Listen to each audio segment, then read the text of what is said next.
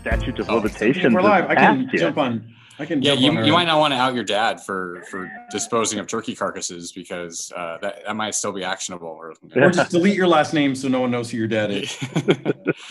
But we are live now, and so for those of you that are joining us, this is Pathfinder Unscripted, and we're talking about good people and what does it mean to be good enough, and how does that relate to heaven and some of our actions here in this life.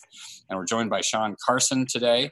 And just kind of naturally, the conversation had turned towards just things that we do that are maybe a little questionable and what other people might think of that. So opening question for you guys is, what's something that you do that maybe others would find a little morally questionable that you're willing to share with the public today? Gosh. Probably, my wife works in HR. She always makes sure to tell me that I'm an HR nightmare. Probably the level of cursing that I do at work, whether just to my team that I work with closely, meetings, any of that sort of stuff. I've actually found myself filtering myself more working from home since the kids are around all the time. But that's probably the thing. She always, even when she listens to my meetings, she's just, you are just an HR nightmare. So that's probably it. That's funny that you say that, because for me, the language thing came to mind, but in the home setting, that I've never really censored much in front of my kids. We're like, hey, those are grown-up words. We didn't talk about bad words. Those are grown-up words. They're strong words. You gotta be a little older to know how to use those carefully and wisely, and words have context. But I mean, I have horrified some friends, as they just kind of hear me use pretty loose language. And I think overall,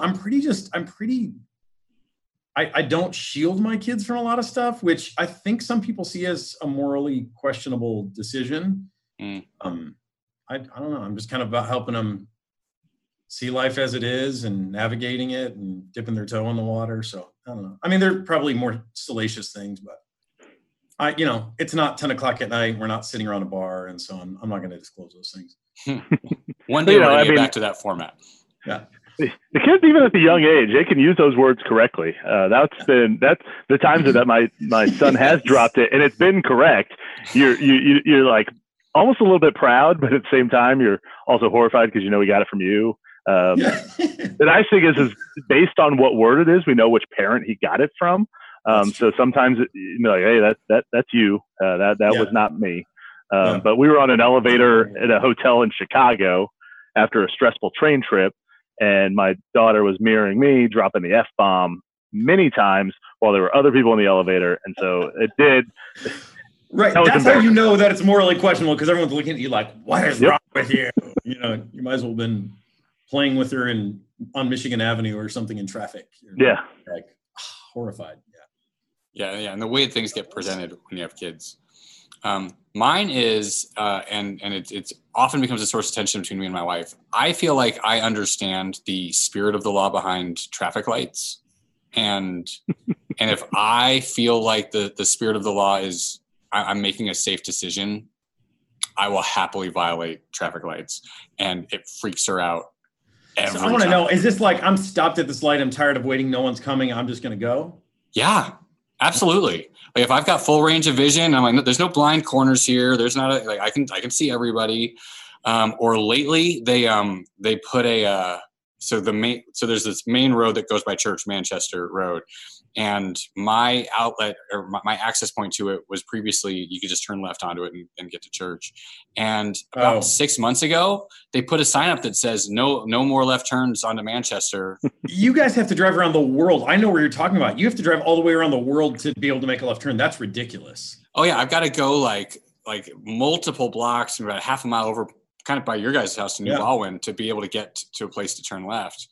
And so, yeah, I'll be there. And if it's like, so it says 7 a.m. to 7 p.m., but if it's any time, or if because here's my thing there.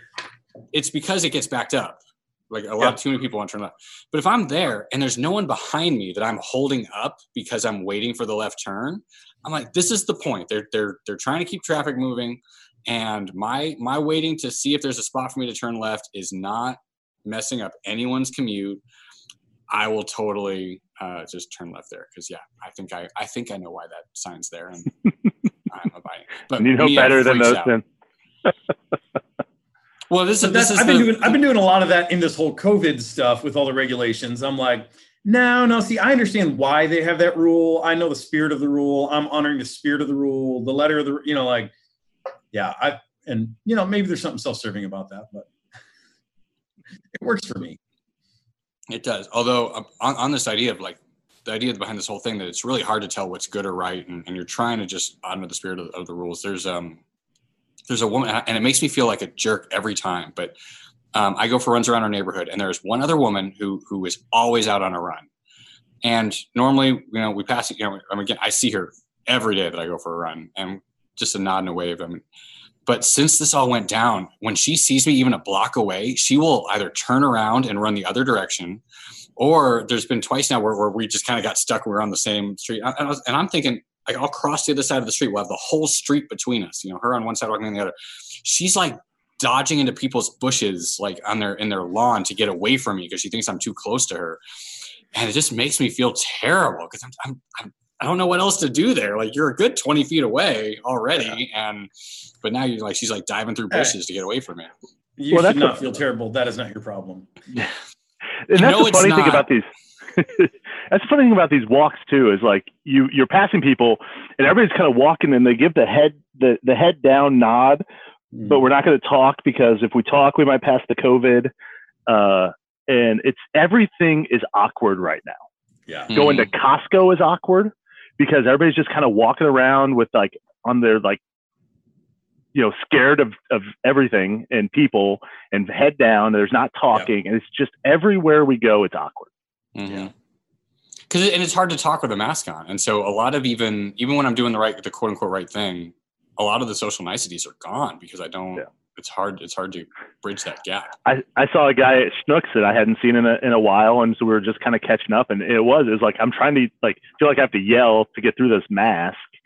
And at the same time, like, we're standing across the aisle. Well, now we're blocking all traffic. And so then we're kind of like moving, trying to dodge, like, to where we're not impeding other people. And I think it was like 2 minutes. It's like, okay, this is too much. Oh yeah. Cause you guys stopping to talk, you've now created a barrier of humanity that no one can now get through you without. No one can get pickles, relish, pepperoncinis. I mean, cause you had to stop and talk to a buddy. Yeah. Yep. That's it. Maybe that's my moral. That's my thing that I'm, my moral compass is wrong on. Well, maybe. Well, but on that, so one of the questions we got, and I think this is a really good question, and we're kind of naturally getting there, but this idea that we still have to navigate choices in life. So I think they listened to the message and they're granting the premise that, okay, this whole good, bad, heaven thing. But right now we still have to navigate life, which involves discerning between good and evil. And so how should we choose between the different moral choices facing us? So that's the question. Do you guys want to weigh in? That's like a giant question. Well, we got half an hour. Here we cover it. I actually talked a little bit about this in my Hope Update yesterday. I think we are called to live with a level of responsibility, and Doug, you addressed this in one of the questions that came up. Can't remember which one, but I remember you answering this pretty well. That we're called to live with a level of responsibility and to be stewards and to be wise, but we ultimately can't predict outcomes. And I think we get paralyzed. You talked about paralysis in this place of hyper responsibility, where we're not only claiming, a sense of responsibility, but we think it's on us to control the outcomes and everything else. And so I think when it comes to ethics, and especially for me as a Christian, I put a lot of value on where my heart is. What is my heart and my intention? Intention and motive matters deeply to God. And I think God can take corrupt action that's offered with a pure intention or a pure heart, and he can bless it. And God can take right action that's offered with impure heart, and he can thwart it. He can work against it. And I really do think that God, and so for me, I try to think more about the heart with which, or the intention with which I offer things. And Jesus talks about this, what is it that makes a man unclean? Not the things that you put into him, but it's the things that come out of a man and out of the kind of impure desires of the heart. And so, I try to live as pure-heartedly as I can, and trust God to sort it all out and let him figure out the ethics of it. Doug, one of the things that you brought up in the sermon that I really liked, and I wrote it down, was, like all the idea of like, okay, well, there's so much different information out there. Like, which do you listen to, and which are you going to follow? And the first thing that popped in my head is, well, all of the information that we have now and the way it's given to us, we are simply just going to follow whatever information that we already agree with. Yeah. Especially, with any of this COVID stuff, do you feel like that we need to get out there and get going earlier? Well, I'm going to listen to one media outlet. Yeah. Do you feel like, oh man, we need to close everything up for even longer, and we need to, more stimulus and give more money and all that sort of stuff? Well, I'm going to go to a totally different media outlet. And the way that we're given the information, Google learns how the practices and the sites we visit. So that's what they're going to feed us first. So we all live in our own little cocoon of getting backed up information of the thoughts and feelings that we already have. And so that's simply, I think that's where, and so now we're, and the other thing that sucks too is that we're all given this like little bits of information because there's such this thirst for knowledge that they're not flushing out what's accurate and what's not, or what we, they're just like, oh, little bits of, oh, by the way, now for some reason smokers are not getting COVID to the level that we thought they were. So nicotine has something to do with it. Oh shit. Now I'm going to go out and I'm going to buy nicotine patches and nicotine gum, even though we don't know what that causation correlation is on that. Hey, that's all I needed to know. So you just gave me freedom to become a smoker? I say, yeah, that's like, I quit smoking, 20 years ago or something, and smoked through high school and college. And it's still one of the dirty habits that I'm like, oh, I hated that. That was gross. I would totally do it again if like, really, I would. I don't know. It's weird. Oh man. Cause there are so many things I didn't like about it, but I mean, you just maybe gave me the reason. So I'm blaming you, Sean Carson. You just tried to share some knowledge, and you're going to use it to ethical, bad. Yeah. You know what? I mean, it's not necessarily bad. There's a lot of people's jobs depend on it. Philip Morris would really appreciate you doing that. So. Well, yeah, the law of unintended consequences again, right? Like there's people that will be kept in business by Dion repicking up his smoking habit, which is going to be harder to do. Like I just noticed this. All the grocery stores in our area have stopped selling cigarettes. Did you notice that? It's like a new policy. Like, I think just as a choice. I don't think there was a law or anything that changed. I think they just decided to stop doing it. But Sean, I think you make a really great point that we live in this time of some sort of like epistemic closure, that you actually you're not looking for new things that challenge your beliefs. You're just looking for things that reinforce. And I've felt that just in myself, especially like the Apple News app on my phone. Like I've just noticed that I get a very narrow wedge of headlines even these days, and so narrow that I'm noticing. And I'm like, why am I not getting any other? I'm only getting like 3. So, and again, they've got an algorithm that says those are the ones that I tended to click on, and so that's where so that's what they're still sending me. Yeah. But it gives the lie that we think that morality or goodness is this external force that's morphing and changing us. And I think the honest reality for most of us is we're looking for things that confirm the goodness we've already decided. Instinctually, gut level, we've decided something's right. Yeah. Which I think has been the problem with some of the God stuff. I mean, I remember when this was big, probably 20 years ago, but they were talking about like the God gene. That's like scientists thought they discovered a gene in our chromosome that was like, oh, people that have this genetic marker are more predisposed to be people of faith, to believe it. And they're calling it the faith gene, the God gene.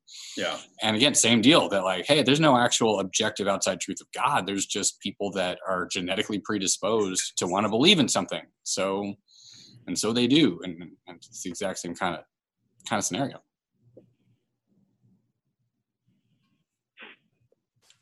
But for you guys, so back to the question, trying to honor the question.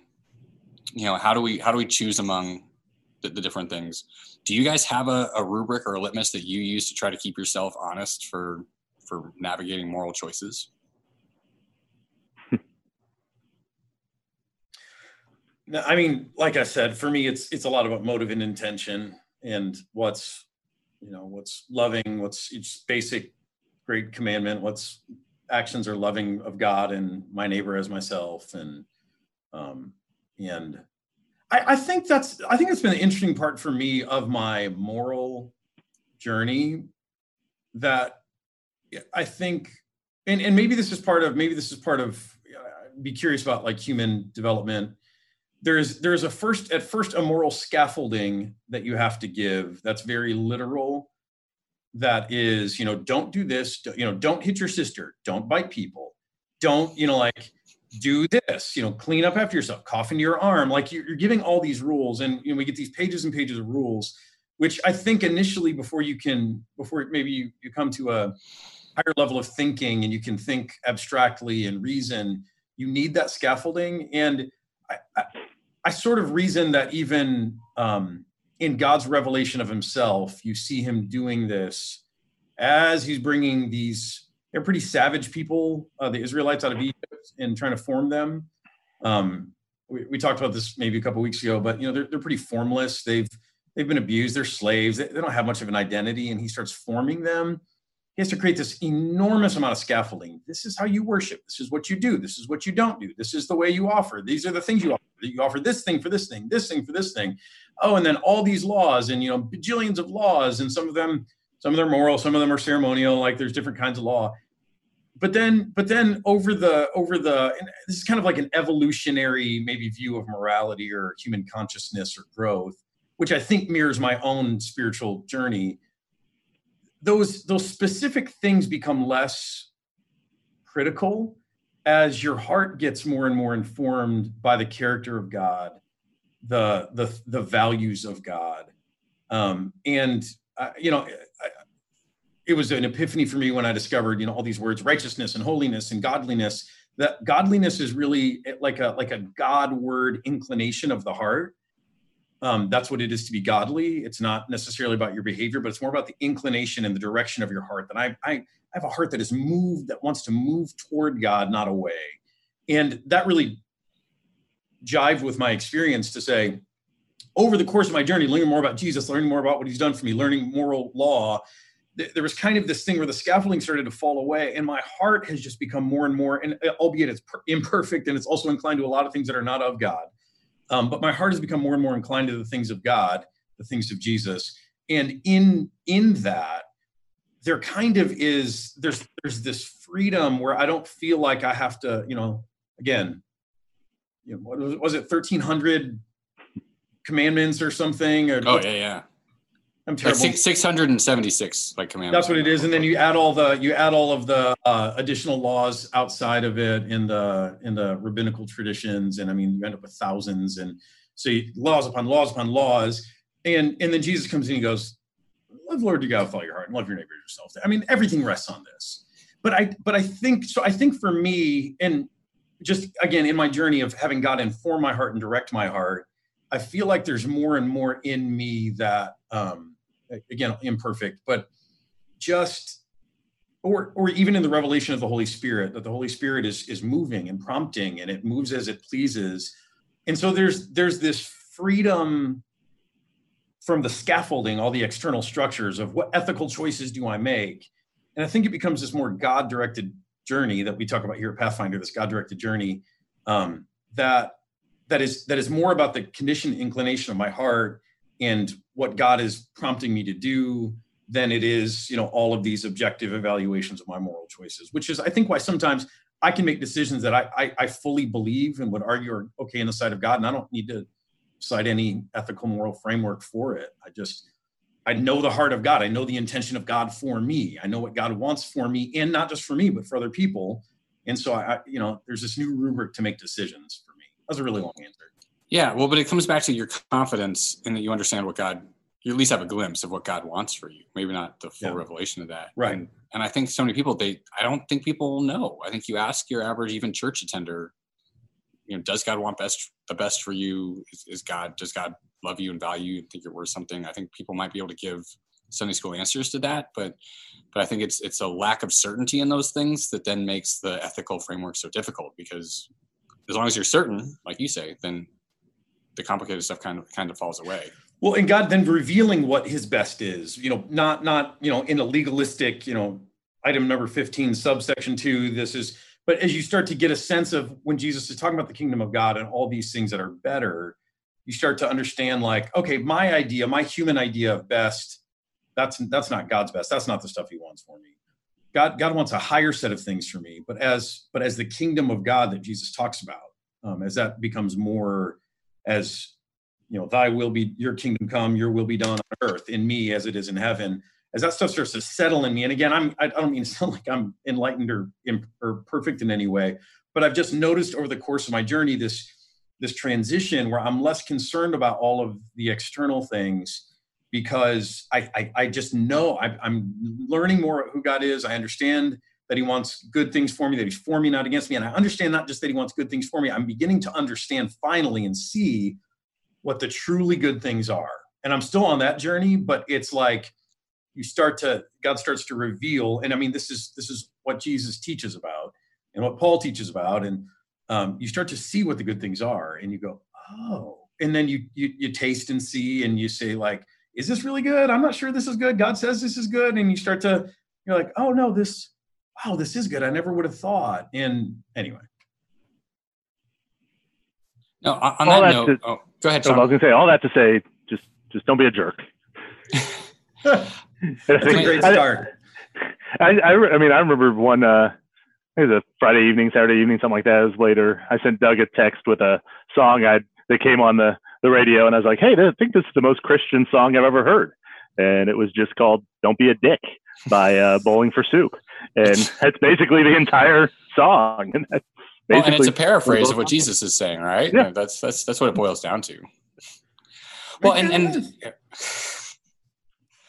and I like that in that subjectivity, in that gray area, you really do find clarity. Like, you don't have to define that precisely to know what that looks like. It's like the Supreme Court justice that's, being asked to define the difference between art and porn.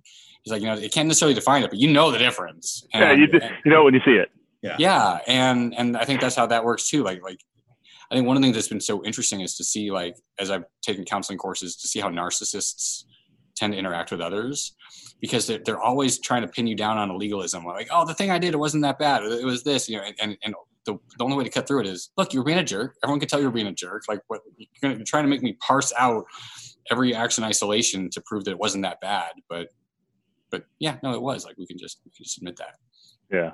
One of the things that I think it was, boss I had or something that was like, decisions at work in retail, whether you're going to do something, in sales, whether you're going to do something immoral or not, is like, just think about like having to call your mom and tell her why you got fired from your job, was kind of a good thing. Or what would you think if that showed up in the newspaper, what you were thinking about doing was kind of, I like the, what happens if, what am I going to tell my mom if I do something and have to call her and tell her why I lost my job? Sean, that's brilliant. I've shared this recently. I've always struggled with the traditional definition of integrity, the one that says, doing the right thing when no one's looking. Like, that's always been, this never made sense to me. But that, like, would you be willing to tell your mom about this? That works instantly. Like, that immediately gets to it. No, as I was thinking about the question while you were talking, Dion, I think one of the things that's hit really for me. You're supposed to be listening to me when I'm talking, Doug. You're not thinking. Well, I listened for the first 2 minutes. You anything? She's taught me that tuning out and just saying yes to your works better than I would have ever thought. Besides this, people are always looking for a clear-cut, black and white, universal prescription for everyone's actions. And what you were describing is a little more subjective. But one of the things that's been really helpful for me is, and it started with that book, Leadership and Self-Deception, which we've talked about a bit here, but brilliant book. If you've not read it, I mean, like, I just recommend that. It's a parable kind of book, super easy to read. There's a pretty good audiobook for it too, if you're an audiobook person. But man, that is Leadership and Self-Deception is what it's called, but it is just such a basic human, like, you don't have to consider yourself a leader. You don't have to even imagine yourself deceived. It is such a great personal growth book. Anyone can grow from that book. Mm-hmm. Who you are. Yeah. Anyway, sorry, that's my. And should get paid for that endorsement. Yeah, we have no connection with the Arbinger Institute. Yeah. But no, exactly. And one of the principles that is distilled from that book is that we tend to get the most mad ethically when we have committed an act of self-betrayal. and to just recognize that when I'm feeling the most morally outraged, the most righteous, self-righteously angry at someone else, that's the surest sign that there's actually something broken in me, or something that tapped into in me that I have to evaluate. And so when it comes to me navigating things, it's become this really great litmus test that when I find myself getting angry at another person based on their actions, their choices, their immoral behavior, it's without fail, there's something wrong in me that I need to deal with. And then the flip side, which then gets to the question about how to choose, when I feel like I need to call someone out, or I need to choose a particular behavior and I'm not angry about it, that's become one of the surest signs that I'm operating in a place of grace, that I'm in a good spot. There isn't some deep secret shame that's driving this. And so that's been a huge litmus test for me, that if something makes me angry, as self-righteous or morally justified as it might seem, it's probably not for me. Yeah. Okay. Oh, go ahead. Even part of this conversation reminds me of, I went through college and seminary right when postmodernism was a big buzzword in relativistic thinking, and there could be many truths. And of course, that was, no, that's not true. There's one truth. And so I can imagine that for maybe some, this sounds very relativistic, there is no truth, there is no morality. You just do what's right in your own sight, which, in the Bible is not a way to live, where everyone does what's right in their own eyes. And that's actually not what I'm talking about. So I would just say, if that's what you hear, that's not what's actually being said. And I understand why that's why you might hear, because they sound very similar. What I'm talking about is having a heart that's so informed and increasingly informed by the kingdom of God, by the things of Jesus, that you can kind of live free of all of the rigidity. You can be a little more flexible, and yet somehow I think it actually drives you to more wholehearted, ethical, moral action without all of the scaffolding of the enormous list of rules.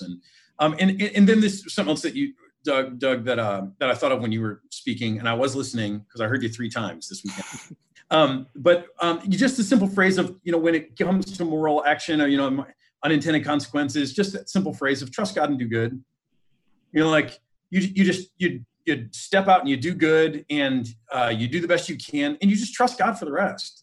And you're like, God is fully capable of taking my, imperfect actions that have all kinds of unintended consequences. He's perfectly capable of transforming those things. And so it's my responsibility to try to act out of as pure heart as I can, and to try to do the best that I can. And you said that in your message. And really the other side is not just, well, and that's good. My best is good enough. It's no, my best is good enough. Because there is a God who takes that and honors that, and ultimately is in charge of outcomes anyway. We control inputs, God controls the outputs. And I think that's important just for us to remember in these discussions. Yeah. Well, this is a question that came in after the message that I think is a really thoughtful one. So they're reflecting on the fact that there was a question that someone sent in about people not being Jewish, not going to heaven. And I just made the point that, hey, they've chosen, they don't want to be with Jesus in this life. Why would we think it's even a good thing to force them to be with Jesus for eternity? This idea of forcing people to be in heaven. So this person is referencing that, and they say, pertaining to the question about those who are Jewish, what about people who are agnostic? For those who don't claim a faith, but do believe in a divine being of some sort, would your answer still be the same? I think just a thoughtful nuance on that. Either of you guys have a take? I'll let you take that one, Dion. I was going to say before that, just, related to the Jewish question, I think there is a nuance with Jewish people, and I see this in Christian circles all the time. I think it's a misunderstanding of the chosenness of Israel. And that's a kind of an everlasting thing. And Paul wrestles with this in Romans, 8 through 11-ish or 9 through 11. He wrestles with this whole issue of who is Israel, and has God's promise failed, because he's now saying, no, you just can't be Jewish. You need Jesus. And he wrestles with this whole question, and still some people kind of get what I would say is they come away with the wrong interpretation of that passage, because he says all of Israel will be saved, but he does this whole, like in math where you have to do the substitution thing in algebra, he does this whole substitution as he redefines like, oh, but who is actually Israel? Who has Israel always been? And Israel have always been people of the promise, people who've trusted God. And he's like, yeah, so I mean, the true Israel is not a bloodline. The true Israel are people who receive the Messiah. They believe in Jesus.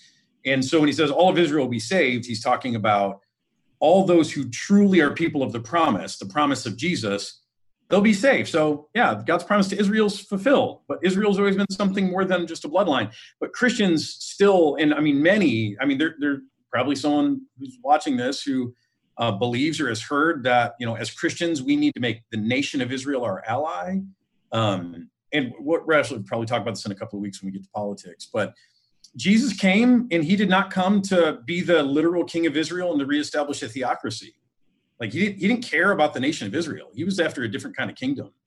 And yet I think there's something in us because the Jews, Israel played such a big role throughout the Bible that we're like, but surely there must be something still. They get some sort of special dispensation or right. They get the loophole clause. Right. So I think there's something else in that question of, and I appreciate that you go, hey, this is true for anybody. And so I think with an agnostic, this kind of gets to the other question that you dealt with on the weekend. I think an agnostic who has the opportunity to hear about Jesus, and Jesus is the full revelation of God. So you can say, I don't know who God is, but if you've been exposed to the person of Jesus, if you have seen Jesus and you still go, I don't know who God is, you've seen God and you said, no, that's not him. That's not the God I can believe in, or that's not the God I love or trust. And so I think the answer to me would likely be the same. And then you answered the other part of the question, I think, really well, and I won't re-answer it, but just about, so what about people who've never heard about Jesus? So the agnostic who's never actually been introduced to Jesus, what of them? And you already answered that one, so go back and watch the message. Well, and I think the flip side of it that I didn't really have time to get to in the message, and no one asked about it, so I think this is a good chance too, but I think Christians are a little too glib to say who's in heaven and who's in hell. And I think one really important thing is for us to stop speculating in some sort of a projecting on others kind of a way. It's one thing to say, like, I have family members who don't believe in Jesus, and I'm worried about them. And my kids and I, we pray for them most nights because it's a burden on our hearts. But to go so far as to say, hey, this group of people or this kind of believer or that agnostic, they're outside of the grace of God. They've been measured and found wanting. The Bible doesn't really give us any leeway to make those kinds of judgments. Right. Judgment for them has not happened yet. I mean, no. There's a judgment day that's coming in the timeline. That's not happened yet. So for us to try to prejudge, we're not the judge, and the day hasn't happened. Like, now for us personally, if we've received Jesus, we believe our judgment has happened in Christ. And so if we receive Christ, then, we have assurance of that judgment has happened ahead of time for us. But yeah, I think we want to jump the gun and presume that it's happened for other people before it happened. And Jesus, Paul, all of them speak really clearly about that. It's coming. It hasn't happened yet. So don't try to make assumptions about that. Well, and the other thing too is I think that too often people of the Christian faith will try to seek out non-believers with the intention of, well, I'm going to get close to this person. I'm going to build up a relationship, and then I'm going to bring them to church. I'm going to show them the way. And you go in with this relationship that you're not going in because you want to have a relationship with this person. You're going in simply because you're going to try to, enlighten them. And I'm going to get this person to church. Like somehow it's going to check an extra box for me or something like that. Yeah. Tupperware evangelism. Like it's not how we're supposed to do it to people. Yeah. And I think that's one of the things. Oh, go ahead, Dion. No, please. Oh, I was going to say, you mentioned postmodernism. I think one of the good things that's come out of postmodernism is it's really exposed some of the false or wrong or bad agendas that we have for people, and that's not what Christian faith was about either. It's not this check. It's not a quota or check a box. And if you've got that kind of an agenda, like postmodernism rightly calls that out, that like, be authentic, be real, talk about who you are and why you are. And if you love someone, then you love them and love them fully and wholly, not just for the sake of getting them to show up to church one weekend.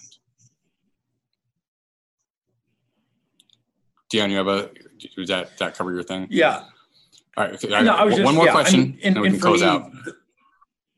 My interconnection is unstable. I'm good. I think. Just like a little. We're all a little unstable right now. Our computers are giving us an unfortunate litmus test of our mental sanity. That's right. Well, so the last question it plays on this, and this is another thing I didn't really have time to get into in the message, but I'd be interested in hearing your take on it. But someone's just asking, well, what is hell actually like? I made some reference that hell is locked on the inside. The doors of hell are locked on the inside. But what is hell actually like? And then, in other words, how mean is it actually of God to send people there? That's our last question. They should have listened to the message better. Whoever wrote that question, you should have listened to the message better. God doesn't send people there. The door's locked from the inside. People choose it, right?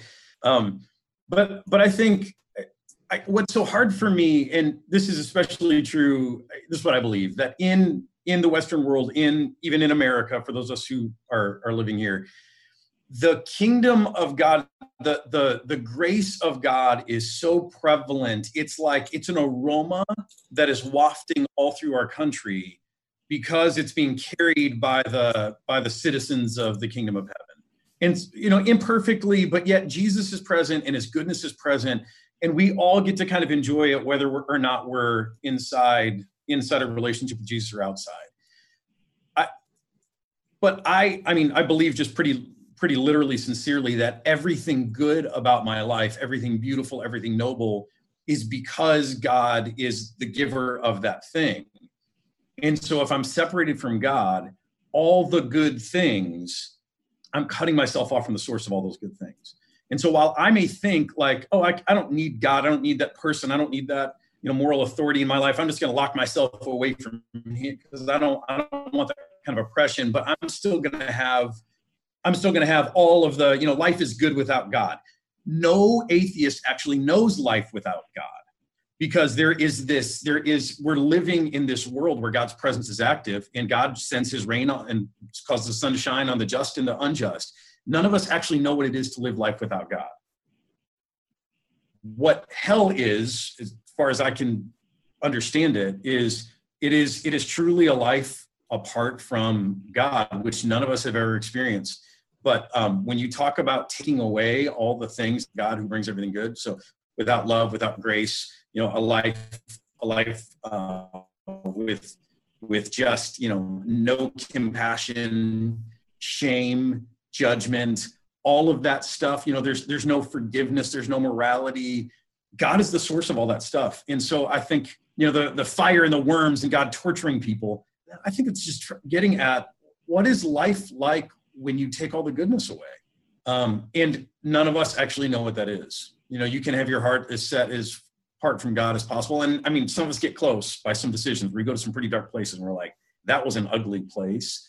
But none of us know what it is to completely shut the door on the goodness of God. And so it's a pretty big gamble for people. But I think just imagine an existence where you take everything good away, and that's what we could be looking at. If we absolutely say, no way, God, I don't want you, then we're saying no to all the things that he brings.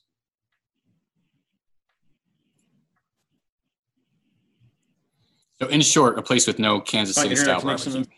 Right, Sean? You're a little fuzzy. Yeah.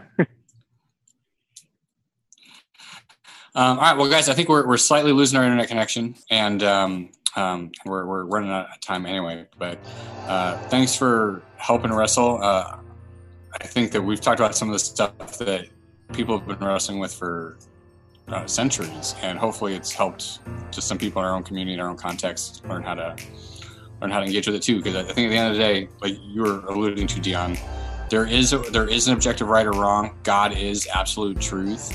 But the messiness of sin and our own limited perspective just means that we're always going to be muddling through until we get to go to eternity and ask God about it, I think, in hindsight. So I think that's the truth. It's not that we're denying God's truth or that there is a moral good, but that it's always going to be messy for us. And I think the better and more honestly and the more compassionately we can engage with those things, the better off we're going we're going to be. So thank you for being with me today, Sean and Dion, and thank you for tuning in and joining us wherever you are. I hope that you're having these kinds of conversations and with each other. So have a great week. Things are starting to relax restriction-wise, so hopefully you can slowly and safely get some social connection back, and hope that you get to have just good life-giving conversations as well. So have a good week. Thanks for being here for Pathfinder Unscripted. Bye.